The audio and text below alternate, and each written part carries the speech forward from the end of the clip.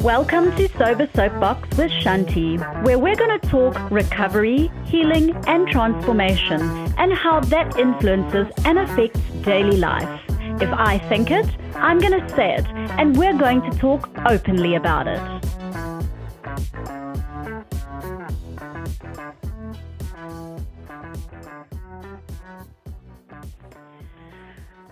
I want to know, am I the only person that has such a love-hate relationship with social media? Some days I love it and I can sit for hours scrolling through it. And other days I'm like, okay, I've had enough. I need a break from it. It's exhausting. And especially lately, I have been refraining from actually posting a lot of stuff on my private page. I went off Facebook ages ago. I mean, I'm still on it, but choose to rather never really post much on Facebook at all. My platform has always been Instagram because I love photos, and I use my personal profile as a photo album with very few friends. I'm not one of those, look at me, I have thousands of friends people. Decline, decline, decline. This is my personal platform and space, and that's how I like to keep it. I actually think sometimes I would prefer to have no people following me there. I often ponder, when did it become normal to look in on other people's intimate lives, and why do we actually want to? My podcast profile is all about my recovery journey and my progress, and obviously a great platform for connecting people, sharing information, and promoting social causes, just like I do with recovery. So I can't fault that, but I really do still battle with it.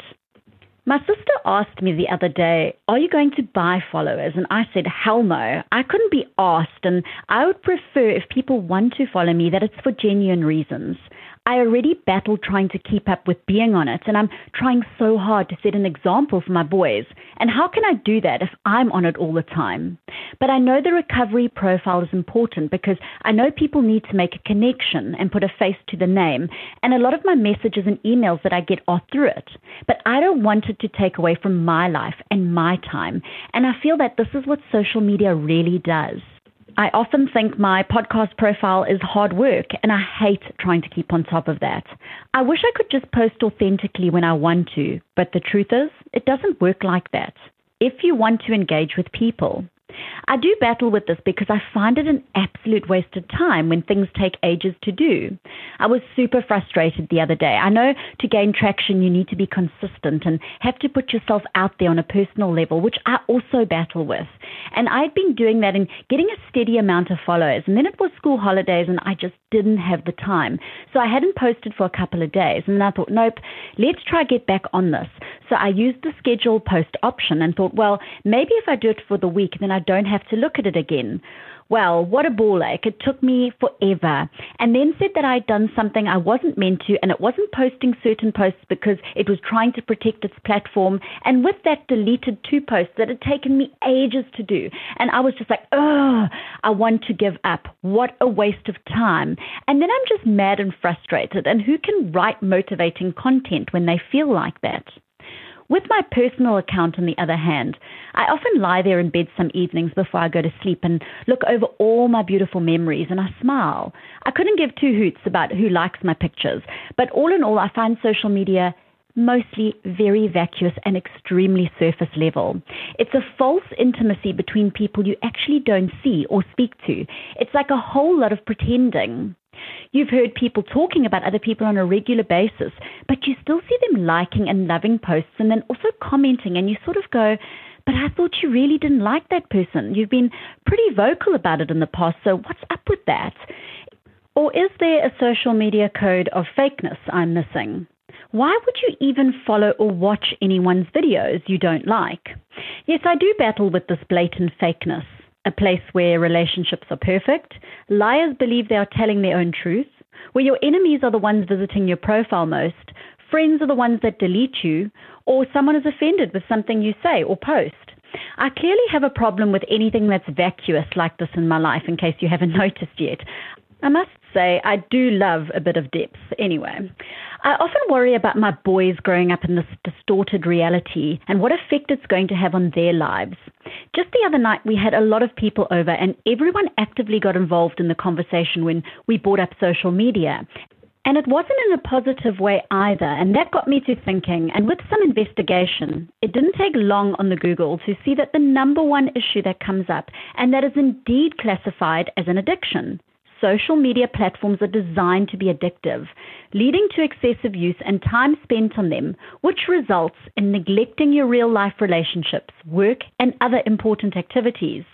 That sounds a lot like addiction to me. And just saying, not far behind that is mental health issues. No surprise here. Studies have actually shown a correlation between excessive social media use and mental health problems, such as anxiety, depression, loneliness, and low self-esteem. Constant exposure to carefully curated highlight reels of others' lives can lead to feelings of inadequacy and comparison. Again, sounding very addiction-like to me. A person once told me outright that she cannot stand watching her friends' holiday stories because it makes her jealous. I was gobsmacked by that, which I couldn't hide, and asked why. And then she got very uppity with me, and she said she was being true to her feelings, and it just did, so she preferred rather not to engage at all with watching. I've obviously since come to realize that this is in fact an actual thing, something that's been studied, and the leading cause of envy and jealousy is holiday photos and videos on social media. I don't think it's right personally because I love seeing people's vacation photos. I love living through them, but I can see how if we are continuously being exposed to these perfect lives, how that would affect our state of mind, especially if your mindset is more on the negative side and you feel like your life is not good enough. Like with everything in life, I think perspective has a lot to do with it.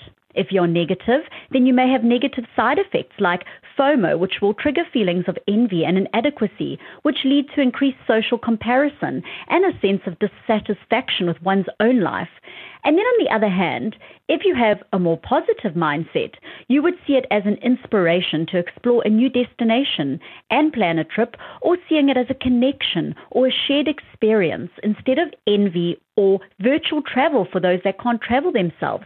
But I really think the trick here is, if we mind our emotional reactions to others' holidays and remember that things posted are a perfect version of reality, and if we rather focus on our personal experiences rather than comparisons, this can help mitigate those side effects.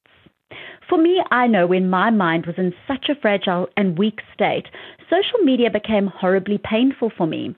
I just couldn't bear to watch certain stories or see photos because I couldn't handle them and had to choose to be absent while I worked through what was happening in my life. And it's amazing because I would feel better when I had a break.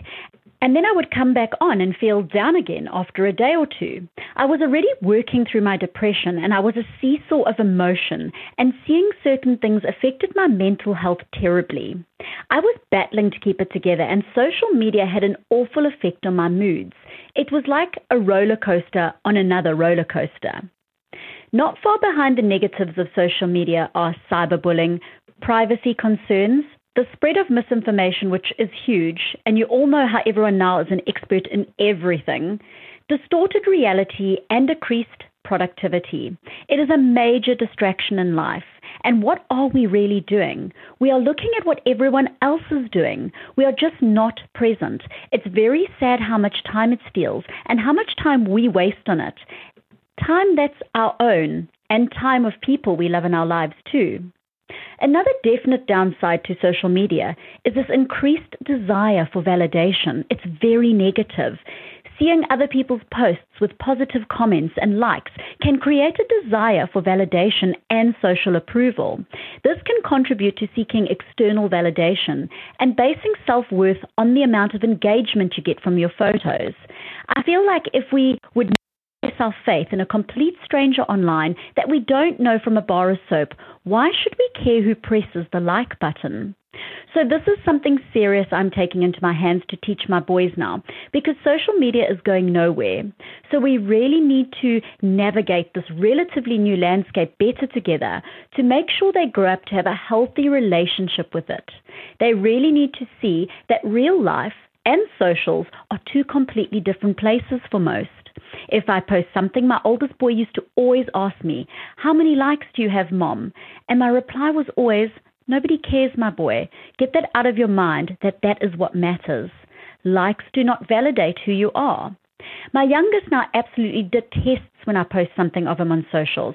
I don't tell him anymore when I do because he causes such a stink, even though I hardly post much privately anymore. I feel that we need to practice what we preach. And if we are sitting on social media all day and they are seeing this, then they are going to grow up thinking it must be amazing because the people we love are on it all the time. So it must be all that and more. What is so amazing that it has taken our parents away from us? If this wasn't such a problem, there wouldn't be so much money being pumped into studies on its effects being done. I've come not to trust what you see because I look back to my own profile when I was going through the hardest time of my life, and I still have pictures smiling for the gram when I'd been holed up in my room for 3 days crying solid with depression. It wasn't that the moment wasn't good because they are all family photos and I pulled myself together as best as I could for my boys. But the truth, when I look back at those, is that I know how much pain there was behind them. But who was to know? So we post the best photos, with the best lighting, with the best effects. Some we even change the shape of our nose or make our skin smooth. We've all seen those extra pictures where someone's filtered it so much that they have no nose and the eyes seem to blend into the skin. Ay, ay, ay. We cannot judge people's lives by social media, and yet I think a lot of people do. People will build an opinion of someone they've never met based off social media. That has to be the height of fakeness. We also lose touch with each other because we see people posting every day or even every couple of days and you're like, yep, they're good. Life looks good. And then next minute you hear somebody's gotten separated or divorced and you're like, no way. They looked so perfect. Or somebody has taken their life and you just had no idea because every photo and every video and every reel they were posting was happy and fun. But obviously it wasn't then, was it? Now, I absolutely love Ben Shapiro. He's super smart and really makes a lot of sense of things in this crazy world that we're living in and keeps a lot of things in perspective. Now, he has not specifically written on the topic of kids growing up without social media. However, as a conservative commentator, he has expressed concerns about the negative effects of social media on teenagers and children and often discusses the impact of technology and social media on society, including issues such as cyberbullying, mental health, and the erosion of privacy. I think it's imperative that we limit children's exposure to social media and rather promote alternative activities that encourage face-to-face interactions, critical thinking, and personal development.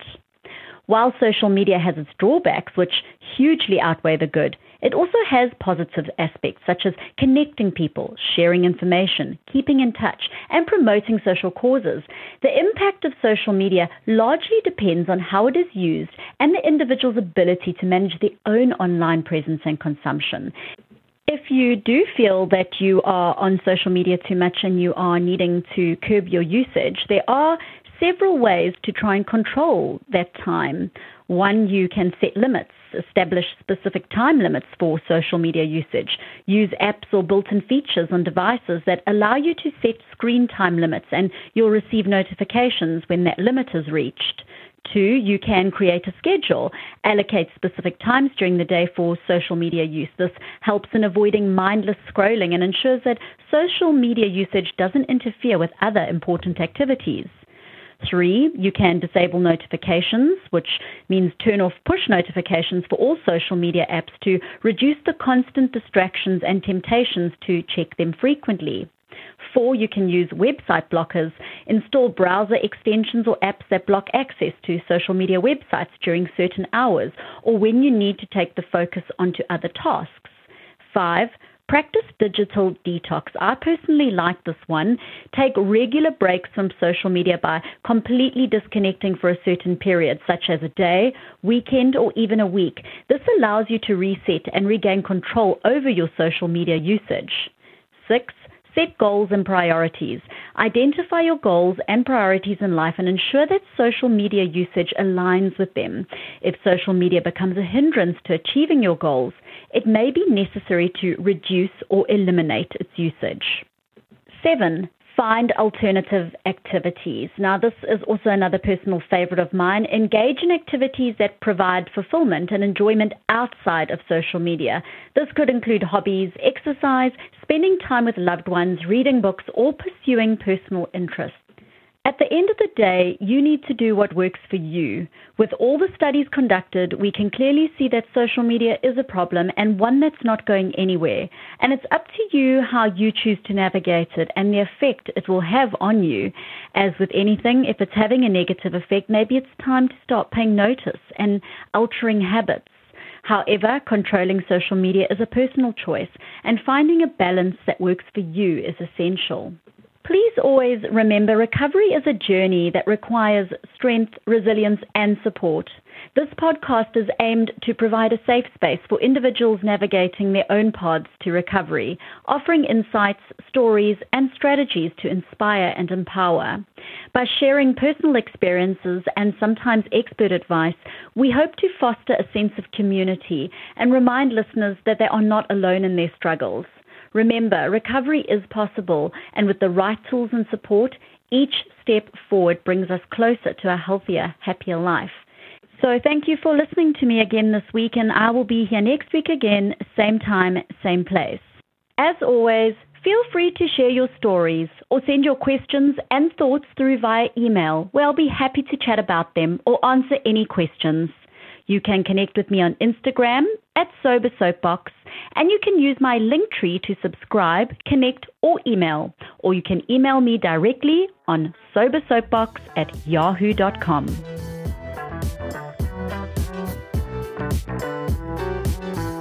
Views expressed in this podcast do not constitute advice or services. The thoughts and opinions are mine solely and should not be substituted as professional or medical advice.